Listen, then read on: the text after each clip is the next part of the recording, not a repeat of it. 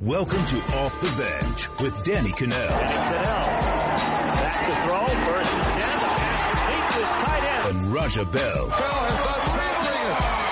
22 to Raja. Saw the future of football right before your eyes. Just yell it out, man. He can't guard me.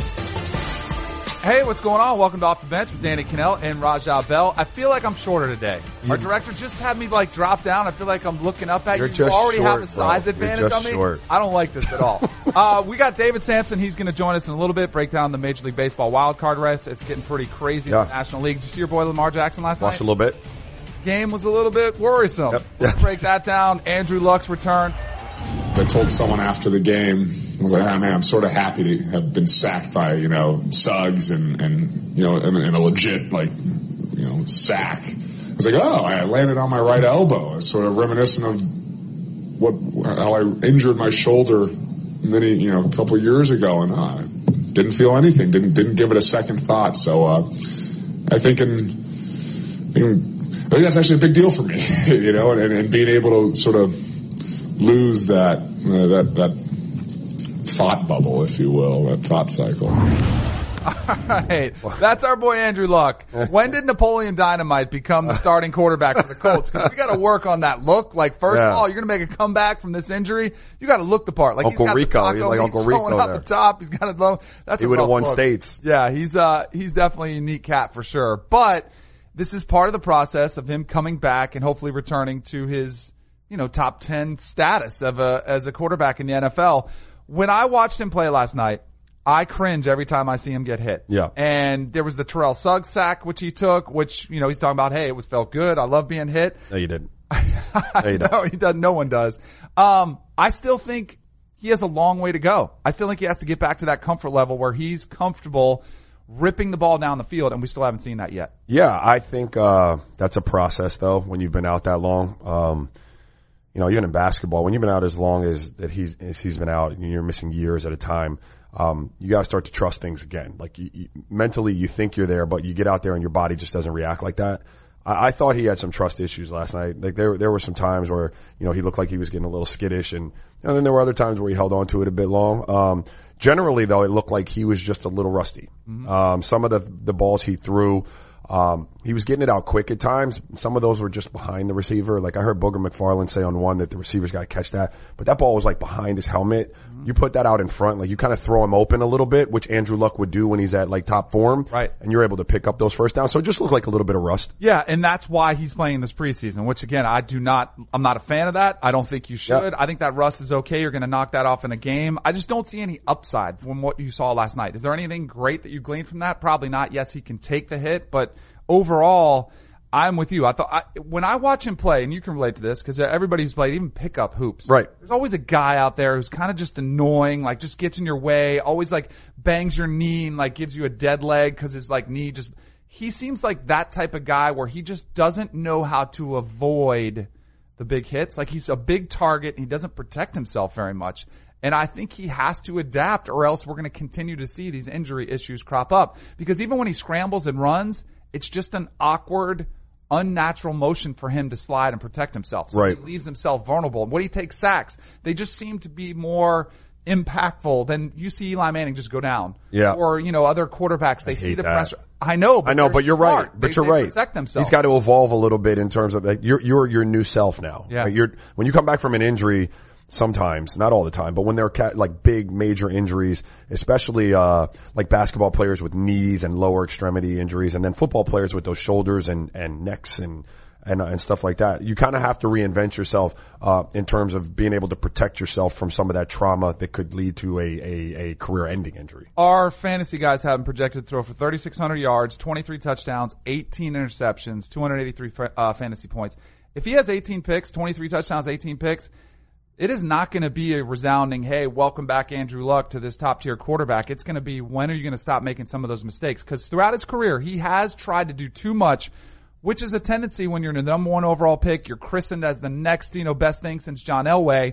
He has tried to do too much, and he's got to make better decisions with the football. Because as much as you can blame the rest of the roster, right, he's at a point in his career, even coming off injury, where it has to start looking at him. How much of this is on Andrew Luck? And this is the time to start looking. Well, I'm glad you brought that up because I was going to ask, like when you said top 10, and I mean the talent clearly is there. And yeah, there have been some roster issues around him, but at some point, it does have to kind of be on you, right? Like there are guys that come into, pro sports all the time that have talent that probably you'd say, hey man, that guy could be better than Michael Jordan, or hey, that guy could be better. Could be. Yeah. Could be. Yeah. But when does that start to translate to on the field success and the numbers that you would expect from a guy like that? So I'm glad you brought it up. Right. It has to happen soon. On the other side of the ball, we had, the Ravens gave Lamar Jackson some extended time. I'm worried about your boy. Yeah. Like it was not pretty. He still doesn't have a game where he's completed over 50% of his passes. And I get there's different circumstances where you're out there playing with backups. But it wasn't so much the completion percentage as there were opportunities for passes to be made, and he missed them. And it was erratic. It wasn't like a little bit. There was one where he sailed it really deep over the end zone. There was a 3rd and 10 where there was a guy running a corner route, kind of bounced it to him.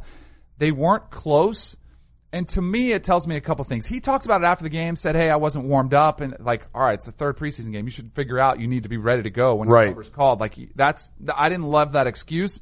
To me, it doesn't look like he's very decisive on where to go with the football. He looks most comfortable once he starts scrambling on the touchdown pass. The progression, he rolled to his right. It was right in front of him. It was the flat's not there. The middle tier isn't there, and he went to the back. That was a great play. That's what you'd like to see. You have the field. But a lot of the drop back passes, I just thought he didn't look very comfortable knowing where to go to the football. And that indecision, that doubt makes you erratic because you're not thinking how I can just set my feet and rip it to this once you're tentative. And it's the tendency is your mechanics fall apart and you get a little bit more inaccurate. And I think that's what you're seeing. Yeah, he's got like a personality conflict going on. Like there's real talk. He's stuck between, I think, trying to be what he thinks he should be, right? Because everyone has said he can't be. And he's stuck between that and being who he is. And to some degree, like the NFL game puts him in that, between that rock and the hard place too, because you could see, although he's got electrifying legs, he don't got Michael Vick legs. I think he does. Do you? I think he does. I didn't see, like when Michael Vick, maybe that or these defensive linemen and defensive ends, like he was. They're faster. He was escaping with like, by a fraction of like a missed shoestring last night. It wasn't like he was, pulling the gap. I mean, widening the gap between him and those guys. But I say that to say that, like, he feels most comfortable when he's outside the pocket, when he's moving. They tried to do some stuff scheme-wise last night to make him feel comfortable. There was a lot of kind of zone read stuff and like getting him outside the pocket and moving. But he doesn't feel comfortable standing back there and going through that progression. So for now, bro, you're not going to play this year anyway. Right. My thing would be yourself. Like, be who you are. Practice, preseason. That's when you're going to make these mistakes. Go ahead and make them, get him out of the way, learn. They say that he's the type of kid that will go back and he's doing all the right things in the film session because that's where his growth, mentally needs to take place. Now, clearly there's some accuracy issues. Yeah. Like, that one where the kid, he kind of settled down in the zone. I think it was a cover 2. The guy settled down right there and he just skipped it in there off the ground. Yeah. The one in the back of the end zone, I mean, that's 3rd and 10. You just got to turn over in the red zone. I'm going to forgive it because, like, you don't want to turn the ball over. If you're going to miss over his head. But he's got some issues, and I feel like he's stuck between being the quarterback he was at Louisville and being the quarterback that he thinks he needs to be at the NFL level. And you've got to find a way to kind of marry those two people and have a nice, happy medium there. It ain't easy. I hear you. An NFL system. I'm worried about him too. I'm worried about him too. And I think overall he'll be fine, but I think, and this is kind of what people expected, it would take a little bit longer, and we'll have to see him continue to develop. Let me ask you about the backup for Indianapolis though, because I like Jacoby Brissett. Yeah, I do too. He should be starting somewhere. Like he's better than a lot of other quarterbacks in the league, and that was why there was a report out of Seattle that they offered a 2nd round pick to have him come back up Russell Wilson because their backup situation's bad. He should be playing somewhere. Yeah. Maybe he'll get that opportunity soon. I did a thing here for CBS Sports HQ the other day, and it was kind of the quarterback takeaways from the weekend. Right. And one of mine was the Bills are in trouble at quarterback because of what happened to A.J. McCarron. He's, has an issue with his shoulder. It was a report that it was a fractured collarbone. Then he goes and gets a second opinion. They come back, say it's not. He's going to return, so that's the good news. Josh Allen is going to get the start. He's working with the starters, looks like for the week 3, which is the week 3 preseason game. That's the dress rehearsal for week 1. Right. So if you start week 3, most likely, unless you go out there and lay a complete egg, you're going to start week 1 of the regular season. And that's one of the reasons I'm worried. I think Josh Allen, kind of like Lamar Jackson, I think he needs more time to get up to speed on the NFL system, his playbook, and kind of the transition from going from Wyoming to playing with the Buffalo Bills. Yeah, another guy with like a lot of like accuracy issues at times. talent, like high ceiling, but a lot of polish needed. And so in that quarterback class where you had Baker, Josh, Sam Darnold, like those two, Lamar and Josh, probably Lamar more than Josh, but they were projects, right? To some degree. The problem in Buffalo is, first of all, AJ McCarron, like, I like him. He's a tough dude. Yeah. Like, probably doesn't get the credit that he deserved for some of that Alabama success and stuff like that. Like, I get down with the dude who's scrapping and vying for his life. But when you have a shoulder injury like that, a collarbone, like, you misdiagnosed it? Really? Like, isn't that really? a simple MRI? It's either a crack or it's not. And so, like, I'm not a doctor, but yeah. it's like if you said it was a fractured collarbone and then you go get an opinion and say it wasn't, like that seems a little weird. And for a quarterback that's going to wind up landing on said collarbone, like that's not a good look. And so then you're talking about Nathan Peterman. Right. Who's got like 5 interceptions, like that's his middle name because everybody remembers his performance when he got the start. It's like 5 interceptions. Now, what's the coach's name in Buffalo again? Sean McDermott. I mean, he clearly has a thing for Nathan Peterman. Right, but where else do you go? Like, you got it. I mean, Josh Allen is the dude. Like, you've been forced now. All these guys, and this is where I kind of have to adjust I used to feel like they all need a year, and they clearly don't, because we've seen more quarterbacks in recent history come in, and they don't play great their rookie year, but they play better than we think they can. And I think that's a testament to guys who are year-round football now. Like, seriously, I was watching your son the other day on, put some Instagram highlights out of him. And I'm like, you know what? He's doing concepts that they're doing in college. Like players, and they're doing past concepts that they're doing at the next level. Like players now are more ready to come in and start as soon as you can. And if you're Bills, I'm sure you're sitting there looking at it saying, hey, we just drafted this guy in the first round. He's going to be our future. We all knew that. Why delay the process? Why not just get him out there, so let him start learning? The faster he can go out there and make those mistakes, the faster we can go ahead and start progressing to where we want him to be. You just touched on something, and I've had this conversation recently a few times. It's about how early these kids start getting information now. Like, I wasn't taught NBA type basketball concepts until I was in college. Really, like in high school, I was taught nothing. They gave me the ball and said, score as much as you can. And then, I'm teaching fifth graders now since they were in third grade, pick and roll. Yeah. And that's NBA stuff. I didn't learn pick and roll basketball or how to properly be spaced and stuff like that. So to the quarterback position, same thing. Like, my son's being trained since he's in the fourth grade, on how to read defenses, and he's not the only one. There are a lot of them out there. So these kids, this generation may be way more prepared to drop them in, and be ready to play. Let me ask you a question though. Let me ask you about these second year quarterbacks, because there's a crop of them that we're kind of trying to figure out what they're going to look like, right? With Mitch Trubisky, Deshaun Watson, Patrick Mahomes. Like, what are your feelings on them? Tier them, if you will. So Trubisky, everybody's pinning Trubisky to have this breakout season because they're trying to compare this Matt Nagy being the new, offensive coach who's a quarterback guy. It's an Andy Reid guy, right? Yes. And so they're trying to, so Mitch Trubisky has been pegged as the next Jared Goff. Like, hey, because Sean McVay was hired with Jared Goff, like there was this trajectory. I say hold on because he doesn't have Todd Gurley in the backfield. With Patrick Mahomes, I think he has more pressure on him than any quarterback, maybe in the NFL outside of Kirk Cousins, because they had a really good quarterback before him in Alex Smith, and they said, we want the flashy guy. But I saw some of it when Mahomes made a throw that traveled 68 yards in the air. That was like, oh my goodness, no wonder they like him. Yeah. He's got a cannon. And Deshaun Watson is in this position where I feel like he has to, similar to what we're talking about, all these young quarterbacks, got to learn how to play within the pocket. Yeah. Because it is an adjustment. I will say this on all these guys. He's got no O-line. No. He's running around. Yeah, how long is he? But he's also a really good passer. Yeah. Like, I think he can get there. So I think it's going to be a process for him to learn how to pass because the game adjusts to you. And we saw RG3 talking to Lamar Jackson every other series last night. He was awesome. He looked like he was on this career path to be a superstar, had an incredible, I think we forget how great his rookie season was with the Redskins. Then teams adjust. They catch up. They start continuing the pocket. They force you to, throw from the pocket. They adjust to you. So for me, Deshaun Watson's going to have to learn that. Carson Wentz is going to have to learn that. He's not a second year guy, but he's a guy that's going to have to learn that. Sure. All these guys that are mobile dual threat quarterbacks, they have to learn to play from the pocket. That being said, when you look at the game and the rules, the way they're being changed, maybe the mobile quarterback, the dual threat guy, can survive longer than ever before because they're not allowed to get touched. I mean, the hits that you're going to have to endure, they've already been reduced. And now you're going to throw in this helmet to helmet rule, the Aaron Rodgers rule.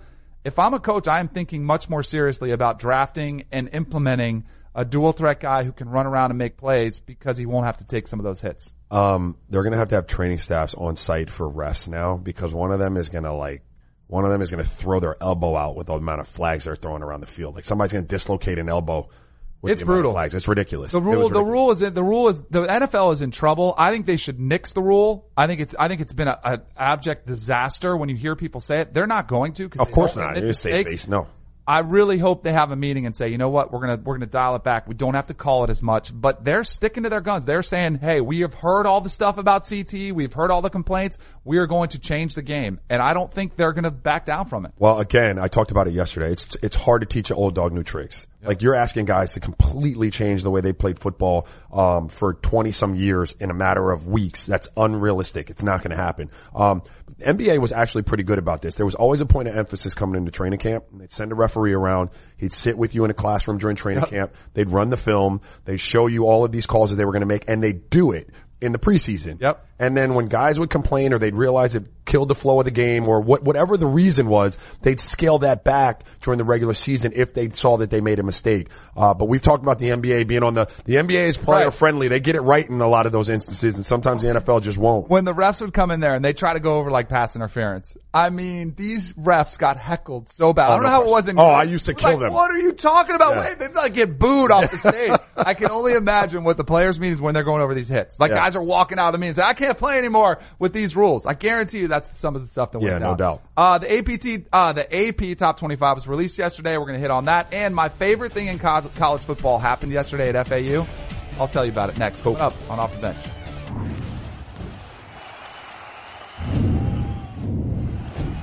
Come here. So Gerald, all right, Mr. Face of the program, all right, we say every day, be like Gerald, okay? All right, so finally, okay, we talk about ego getting in the way, all right? Did you go to Pilates yesterday? Yoga. No, sorry, yoga. Did you go to yoga yesterday? No, you didn't. Why? Because the day before, you start in the scrimmage. Oh, well, it's his birthday, all right? So then I rip him, all right? Then all our meetings are ruined, and everyone's in a bad mood because you don't go to Pilates. And then she comes back here for 30 minutes and leaves you a note. Read it to the team. You're on scholarship. That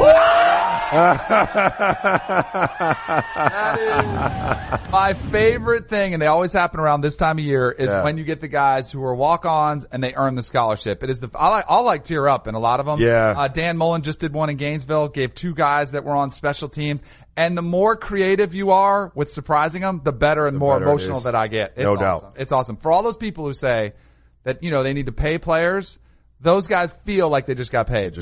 No doubt about it. Walk-ons are like, I always thought I was a walk-on. Like that was the mentality. So I always had so much respect for dudes that came out there. You know you're probably not going to play.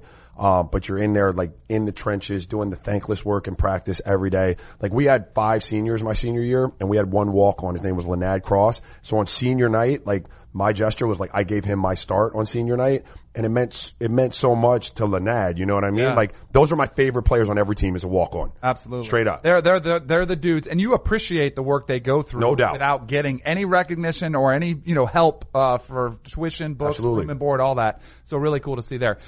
We all remember our debut, right? As a professional, you remember your first game. I remember my first game. So the Braves had a guy, Bryce Wilson. He's only 20 years old. He made his debut. And, he was having a night on the mound. But when he come up on the base paths, got to run it out, right? He thinks he's got a single. He's a pitcher in his defense.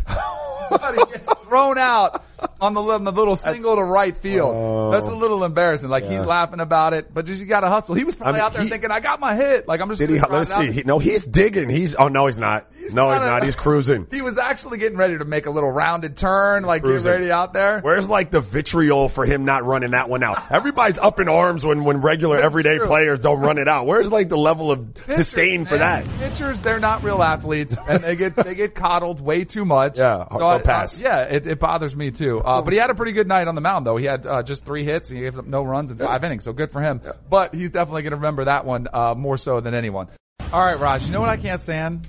I can't stand the preseason polls. The AP Top 25 was released yesterday. Why? Because Florida State? No, it has nothing to do with it. They're down to like 20-something. Yeah, They're down that's got nothing to do with it. 0 to do with it. Right. You know why it bothers me? Because it's a complete guess. We don't know, and it's different. It does. Here's what bothers me.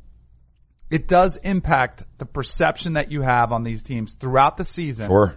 when perception matters in a sport which has the dumbest playoff system as we know it in all of sports.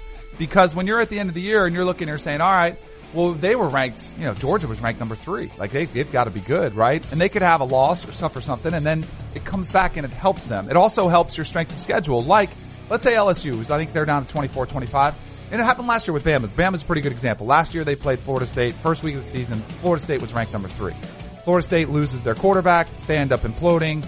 And then, it's like, hey, is that a good win? Is that a top 3 win? But Florida State was trash last year. So is it that good of a win? But people still remember they beat a top 5 team and you sell it. Like, I hate that part of it. That being said. Good point.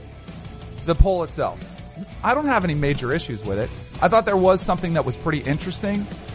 That if you look at the difference in the coaches poll, which was done before the Urban Meyer news, Ohio State was ranked much higher. In this one, Wisconsin is actually ranked above Ohio State. Right. And I think that's a direct result of Urban Meyer not being the head coach of Ohio State at this minute. I like your idea of not ranking the teams. You do? Well, why not? Why not? Week 5. Why not just have no rankings and let it be a clean slate and everybody let their eyeballs and results do the talking for the first rankings that come out? Because you're right. You get a top 10 win in the first week or two of the season and that team winds up falling out of the top 25. All they're going to be screaming at the end of the year is you got 3 top 10 wins if you've beaten 2 more teams. Right. So I kind of like that idea. And in terms of the Urban Meyer situation, what's that? They're talking about the end of this week for that getting cleaned up? Jeez, I hope so, because it's taking forever. Who is the young dude that took over? Ryan Day. Ryan Day. Yeah. He's been a long-time coordinator. Like, he's been around the block. Actually, he was at BC at Boston College. I met him. He's a good guy.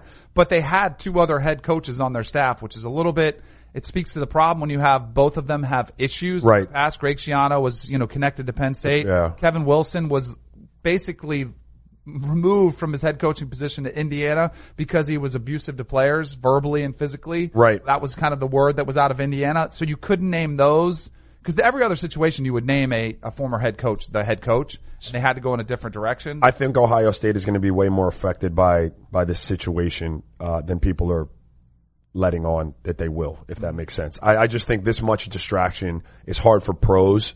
It's hard for pros to even, navigate their way through that and keep their eye on the prize. For young college kids, with this many moving parts, I think it's a huge distraction. I also think that, Wisconsin, although they are good, we talked about the Big Ten West, is it that they're in? Yep. Not the toughest conference in the world. And yes, they beat the Hurricanes last year, but the Hurricanes were missing like 5 players when they played in the Orange Bowl. I just don't. I know everybody loves them. I don't love them. Like, maybe I don't love that style of football. I know why you don't love them, because they beat your Canes. They whooped up. Yeah, that sucked. Orange Bowl. But all right, here's why people love them. They've got a Heisman Trophy contending running back, Jonathan Taylor, who was awesome last year as a freshman. Alex Hornibrook in that game looked like, all right, he's finally going to establish himself. It was his breakout moment. So you're hoping that trend continues. But a lot of it is about the fact they play in the Big Ten West, because every year it seems like they're just a given. They're going to be in the Big Ten championship game. And you feel like sooner or later, maybe they're going to get over that hump and knock off the team from the East. Right. Because the East is the division that's stacked. I think it's the toughest division in all of college football. Wisconsin does benefit from the schedule. So the Big Ten title odds are right there. I mean, Ohio State's still the favorite from Vegas at 6-5. Wisconsin 5-2 because of what I just talked about.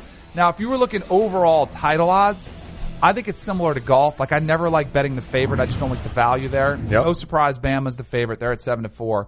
Clemson at 4-1 to win the title. I don't love those odds. I like some return on my investment, right? Right. I would look down and see some value. I got 2 teams for you. And I'm going to ask you about your value. Yeah. I think Penn State at 25-1 is pretty good value. And I actually like their opportunity. Most of their games that are tough come at home. Yeah. They've got Wisconsin at home. And I think their only road game within their division is at Michigan, at Ann Arbor. They get Ohio State at home, Michigan State at home. So their schedule sets up nice. I like Trace McSorley. So I like them as a potential, get some return on your investment. Do you like the Canes at 30-1? I do like the Canes. I mean, when you're talking about value, yeah, do I think it's the Canes' year to win a national championship? Probably not. Right. I think we're too early in the Mark Richt plan. I got my questions about Malik Rozier, although from all accounts, so he's does had Mark a really Richt, I think. Yeah, Everybody. but no one stepped up there. Like the young kids haven't stepped up and taken the job. So I think it's a little early, but at 30-1, yeah, I like their odds. I'm with you on the Penn State situation. But college football for me, Danny, like we talk about Alabama all the time. I'm a proven entity guy.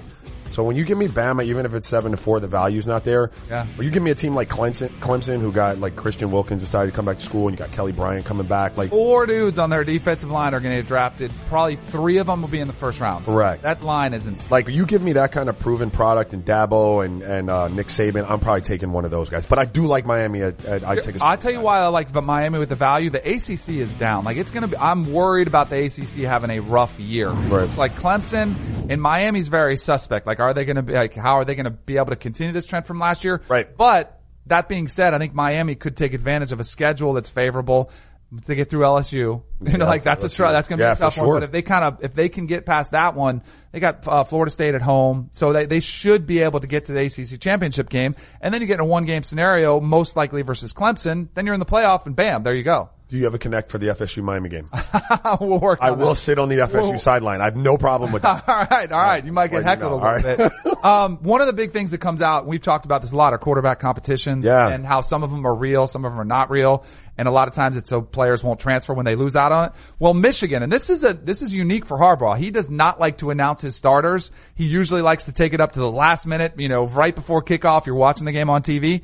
They came out and announced Shea Patterson. They said, you know what? He's going to be our starter. And I say good for Jim Harbaugh. Maybe he has realized that all that, secrecy and don't tell anybody and don't let the quarterbacks know, maybe that hasn't been the best option. And now he's saying, you know what? This is our leader. This is our guy. We're going to go with Shea Patterson. Well, 2 things. First of all, the kid transferred in December. If he wasn't going to be the starting quarterback, why the hell did he come there? Like, right. You know what I mean? Right. So there had to have been a conversation. Like, listen, bro, you kind of knew the writing was on the wall. You saw what your cupboards looked like in terms of quarterback play, and you knew Shea was your guy at some point. It's still relatively late in the game.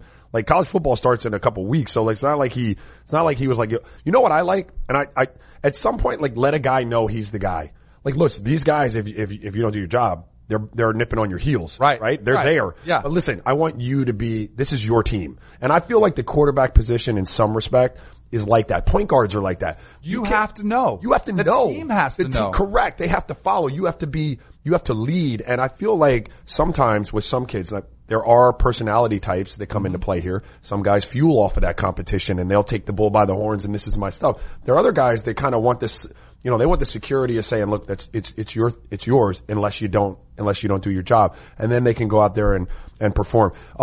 First time Jim Harbaugh has announced his starter before the opener since 2009 when he had Andrew Luck at Stanford. Like, it's not in his nature to do it, which I don't get. Maybe that's why he hadn't developed any more damn quarterbacks. No, because he's had transfer after transfer. I'm looking at a time when is Harbaugh going to recruit a guy, bring him in, start him, and develop him? Like, we haven't seen that yet. Wilton Spate was the only guy that was homegrown. That didn't work out that great, but he's had all transfers. He's had Jake Rudock. He's had Shea Patterson now. He had John O'Korn. All these guys come to Harbaugh.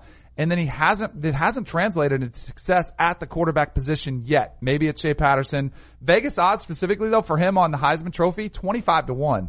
It's maybe a good flyer. I like McSorley at 15-1. That's my value play for the Heisman Trophy. I like Khalil Tate, but tell me how Jalen Hurts isn't in there and he's not even, there's still an open quarterback competition. There's gotta be an odd because we only have him up to about 25-1. I would put him probably at 50-1, 75 or 1 somewhere. There has to be odds somewhere on him. Because I actually think there's going to be a chance that he comes out there and actually plays. Because Tua might get hurt. Yep. I mean, that's always a reality in a sport when you play that's pretty rough. And you haven't named a starting quarterback yet. Right, exactly. So we'll have to see that. All right, we got to get some Major League Baseball talk. We got our boy David. Fired up. He's like the 6th man of this show. Yeah, he really is. We're going to get him to break down some of the NL wild card race. That's coming up next on Off the Bench.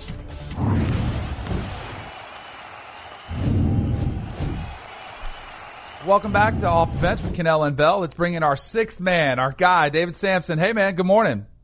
Hey, good morning. How you guys doing? Fantastic. Let's look at the National League because this race in every division has seemed pretty, close. They're coming down to the wire. The wild card race is insane. You have 7 teams potentially, vying for 4 playoff spots. How do you see this National League race shaking out? Well, it's unbelievable. We're almost in September. We got 5 teams within 2 games. And what's better than having a 163rd game, right? You work all season long. You play 162 games in 183 days. And then you have to play an extra game and then an extra game for the wild card. And then you first have to go play a 5-game series, it's crazy. But I love the position St. Louis and Colorado are in because they're hot. And what you need to do in September, whoever is hot, that's who's going to win. I know you're looking for in-depth, expert analysis, but the fact is streaks are what we look for, and right now St. Louis and Colorado are the ones streaking. So David, Kenley Jansen came back last night for the Dodgers after, the health scare. Came in the game, like he figured to boost their bullpen. He came in, it was tied 3 apiece. He left with 2 runs and a loss. But if he's able to get right, what does that mean for the Dodgers, in terms of, their bullpen down the stretch and, vying for the wild card and for the division? I mean, Raj, it's obviously necessary for Jansen to be back. Their bullpen without him had over a 5 ERA, just dreadful. They moved some starters into the bullpen like a stripling, and then they got hurt. It's just been a nightmare. They bring Jansen back, and as a front office guy, the one thing we didn't want to see first game back off the DL was a tie game at home in the 9th inning, because then we know we're going to have to bring in the closer who's just coming back. And we know there's a different mentality when our closer comes in a tie game versus a safe situation. It was just a confluence of unfortunate events. And, of course, Jansen's 2 pitches to Gurko and to Carpenter were just meatballs, totally flat, right down the middle. And the Cards knew what to do with them. It was bad luck for Jansen and for the Dodgers to be in that situation. David, I remember we were doing a show, you were filling in for Raj, and we were talking about the Cardinals, and you called yourself an expert on firing managers when they fired Mike Matheny. It actually looks like it might have done some good as they're 22-11 since they'd fired them. What do you see as the biggest difference? Their players are playing better. I'd like to tell you it's because of the new manager, and they're re-motivated and refocused and re-energized. And the manager came in and used this magic elixir to get the players going, but that's a complete crock of crap. What really happened is they brought in a new manager. The players said, my God, we cost Mike Matheny his job. They looked themselves in the mirror, and they said, maybe we should start playing better, and maybe we'll win some games. And then it just builds. And I've seen it happen. I've been in clubhouses. You guys have too.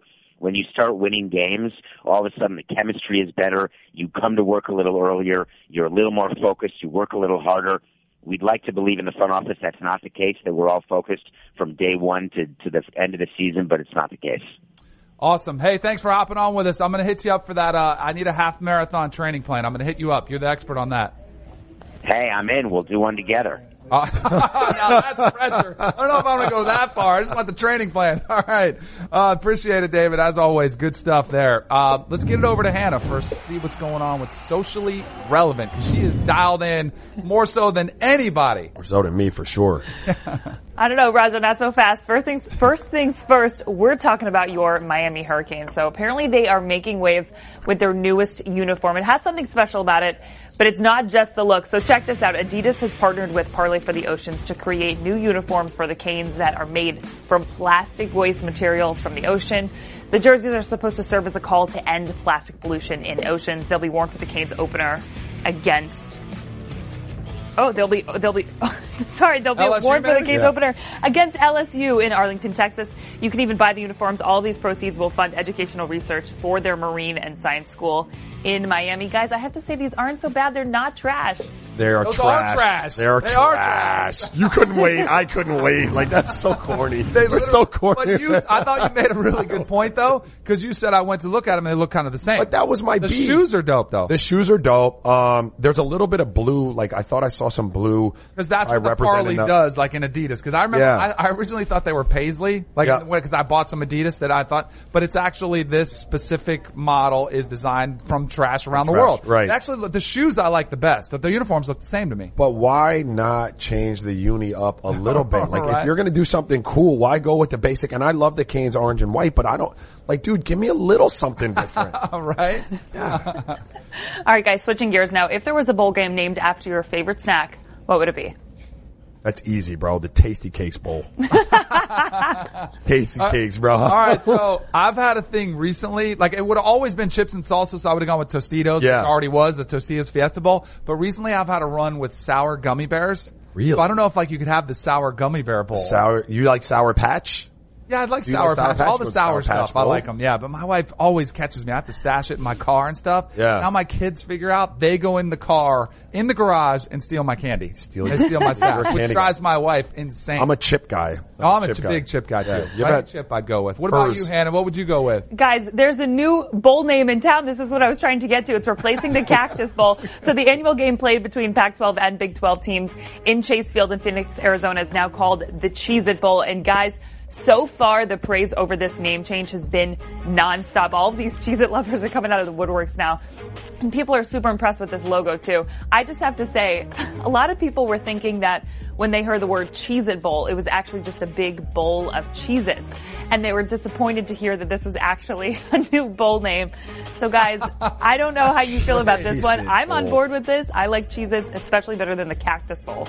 And they like a lot. I could do a whole segment on chips and stuff. Yeah. They actually have so many more flavors now to offer. Like they do spicy. They do they like. really? Oh yeah, they're in the branched game, out. huh? It's not just no longer Cheez-Its. Yeah. They got all kind of flavors out there. Good for them. What's the swag bag going to look like at that bowl? like, Jesus. Which is great. That's what I want. All right, guys, we're going back to Miami now, and this time it's not so pleasant. So Rams defensive tackle Ndamukong Suh was released by the Dolphins back in March, but it looks like he might be a little bit bitter about it all. So the NFL posted a video of Christian McCaffrey's 71-yard touchdown in the Panthers preseason win against the Dolphins, and Suh commented, quote, "Right up in the gut, LOL." So, Davey and Raja, if you guys look at this clip, he's not wrong. McCaffrey carved right through the middle of the Dolphins defensive line.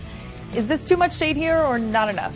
From him, yes. No. Where were you shoring up the middle of that defense when he took a couple years off because he got paid? That boy was getting double teamed every game since he became a Miami Dolphin, bro. Like, he was Shut getting it down, double teamed every game, and he was freeing other people up. Now they're that's hat on hat now, bro.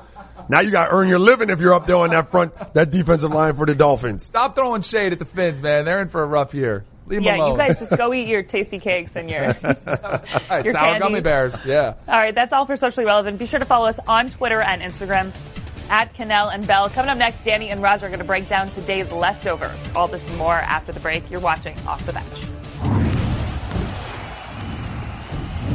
Welcome back to Off the Bench. Let's get to some leftovers, some stuff we didn't get to throughout the show. We both started sports probably to be the star, right? Like you want to be the best player on the team, right? Yeah. Like you want, like that's, I think why that's I play natural. the game. Yeah. You don't want to be the best guy out there. To win. Yeah, to win. Well, yeah, that too. Yeah. That's a good point. That's a fair point. There's a difference in our career. I want to do it to get the cheerleader. But that being said, so we all want to be the guy. The guy, yeah, sure. You know what's not a bad fallback plan? To be the guy's boy. The guy. Like, to be the guy's guy of the guy? Yes. Yeah. So like you could be like Turtle to Vince. Like it's what's going on. So the Toronto Raptors, they've had, obviously made the trade for Kawhi Leonard. They've hired his childhood friend as an assistant coach. So they've hired one, Jeremy Castleberry. He's a former Spurs staffer. They bring him on and say, you know what? We'll bring him with us. He played with him in high school and at San Diego State. They go back.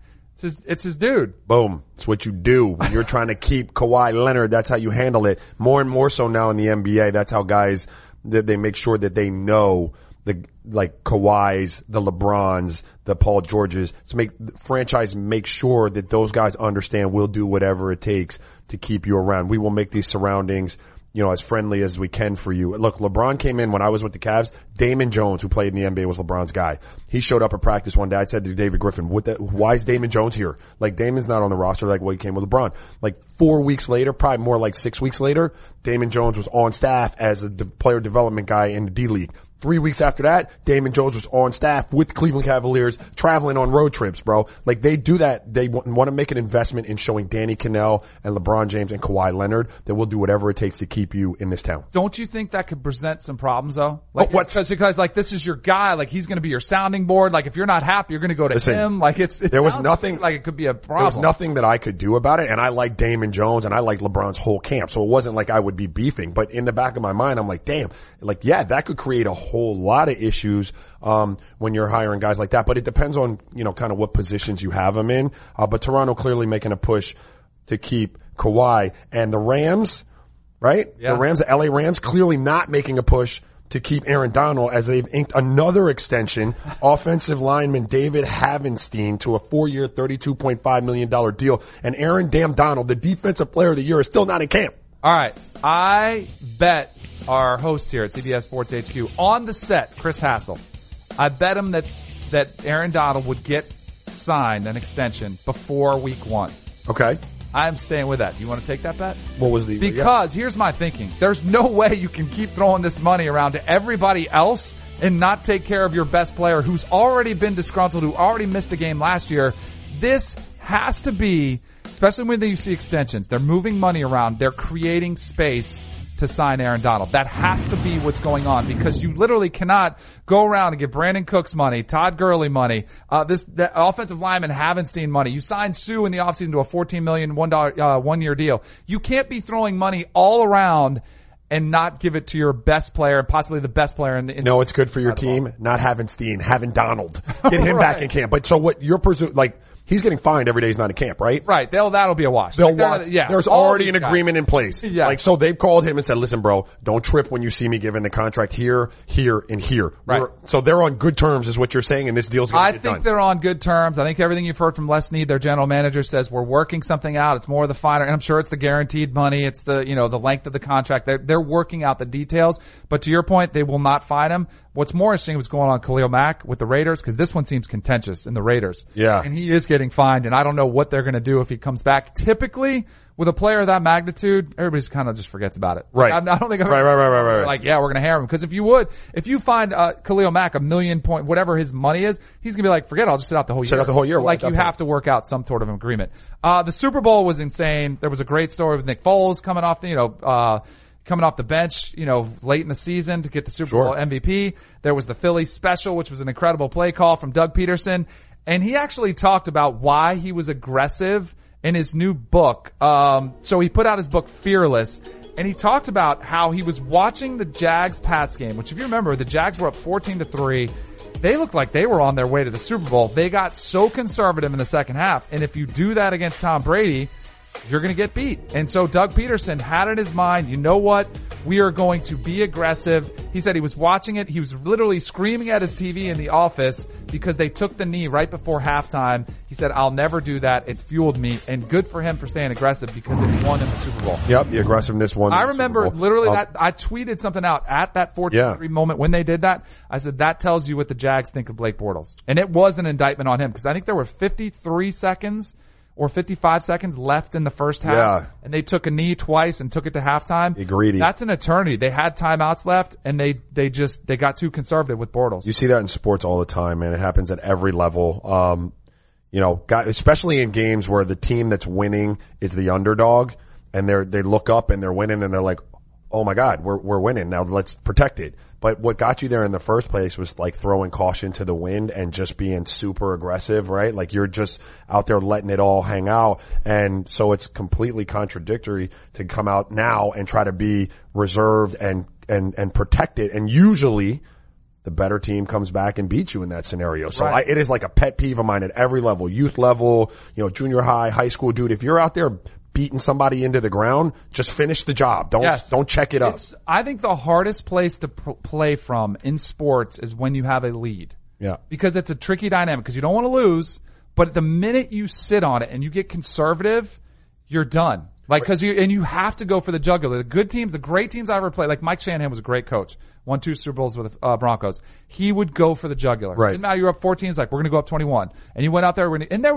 but it was kind of a controlled aggression. Like, you weren't gonna get reckless, you weren't gonna go for it on 4th down, but you were going to take, controlled aggression was kind of what I called it. Yeah. And that's what you have to do when you're playing with the league. The minute you start thinking, I don't want to lose, you're gonna get beat. Absolutely. Awful Absolutely. Yep. So let's talk about John Ryan, who got cut from the Seahawks. It's months after telling the GM he'd look dumb for drafting a punter. So when Seattle drafted a punter in the 5th round this year, Ryan told John Schneider, if you let me, I'm going to compete my ass off harder than you've ever seen. I love you. I have so much respect for you, but one way or the other, I'm going to make you look really dumb.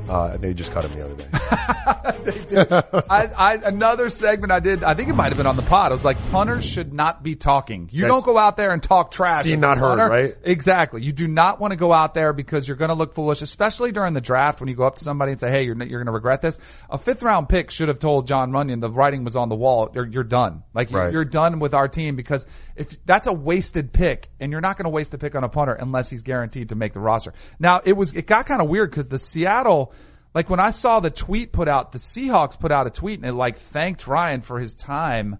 It was like, what a great career. Thanks for all your service. I thought he retired because here they are. They cut him. And that's like, usually you don't see that. Like, and then maybe it's a cap thing and they're saying, hey, we're getting younger, which the Seahawks clearly are. Yeah. But it was, it's one of those circumstances. I have no real beef with kickers, or I hadn't had any real beef with kickers until my son's playing Pop Warner now. They switched leagues. So there's a minimum play rule. They're 11. So they've kept the kicker on this team. Now their team could win a Super Bowl. There are a lot of older lighters on the team. They've elected to keep this kicker who makes probably 1 out of every 7 extra point opportunities. They're worth 2 points, right? It's not like he's like striping it. This isn't money in the bank. It's 1 out of every 2. So 1 out of every 7. So he comes to practice. Not only does he have to kick the field goals but you only get like 4 of those a game. So you got to get him on the field for 6 other plays in live game situations because there are no real kickoffs at this age. Right. He doesn't do anything at practice except stand on the sideline and kick balls. Right. His dad's out there kicking with him all practice. He don't make but 1 out of 7, and then he ain't got to practice. Like what is that? It is the same at 12 and under. It's the same in high school. It's the same in college, and it's the same in the NFL. Every single player on the roster is saying, why aren't these dudes out here with us? Bro. Like, make them do something worth value. We used to have Brad D'Aloiso was our kicker with the New York Giants. Yeah. He and, I think it was Brad Maynard, the punter. They used to go play cards and they would be laughing about it. They'd have a book. They'd carry around a novel and they'd be reading because they were bored all day while they didn't have to be at practice. We're all in meetings grinding away and they're in there reading their novels to try to get caught up on their summer reading books. Yeah. I could not stand it. Every NFL player looks at him as like, ugh. But then you know what? You got to rely on him for a win. And that's the worst case situation. I hope this kid wins us a game or 2. Him and his dad are cool, but it just bothers me. He put his stats out on blast. He makes 1 of 7. The kid's confident. No names. He's anonymous. So the Knicks fan, there's a Knicks fan out there. The Knicks fans have been it's been a rough run. They feel bad for Knicks, right? Yeah. Some of them have threatened, I'm not going to root for him anymore. There is actually a fan who put his fandom up for sale. It's interesting. On eBay. I didn't know you could do this. So he supported the team for 33 years. It's up to $1,973. Right. So he's got a weird list of requests that he attached to the fandom. Yeah. Said he'll root for this team wholeheartedly. He'll bet $500 on their team over wins, whatever it is. He'll buy the NBA package to watch every game. Buy 2 different player jerseys. This guy's a nut fan. Like, I think if you're a team in the you NBA, want him. I think a team should bid on this. Yeah, that's what I'm saying. Embrace it. Make him like the team mascot. Absolutely, dude. You know who should get him? Brooklyn. Yeah. Right there in their own backyard. Exactly. That's what you need to do is start scooping Knicks fans because New York is like they are Knicks fans. Like you have like this niche fandom for the Brooklyn Nets there in New York. But make no mistakes. Like, you're talking about New York, the surrounding tribe, what do they call it? Tribe borough or whatever it is, all the way out on Long Island, like all Connecticut, like all those people are Knicks fans. Brooklyn, make a bid on this cat right now. Go ahead and scoop you one. You know what we should do? We should get a GoFundMe started or a Kickstarter. Get him to be our fan? Be our fan. There you go. And then he doesn't get an NBA franchise. He has to watch every episode. If he said he was going to get the package, he should have to watch every episode and tweet about it live. Like, that would be worth it, right? Yeah, I like it. All right, I think we should do that. We should get into that. See if we can start a kick-funder and raise any money. Tomorrow we got Kyle Porter. He's going to join us. We're going to break down the FedEx Cup playoff. Yep. Tiger. We'll see if he can keep it going. And I think it's got the week off. You feeling optimistic about your boy? I'm feeling pretty good. Pretty good. All right, sounds good. We'll be back tomorrow.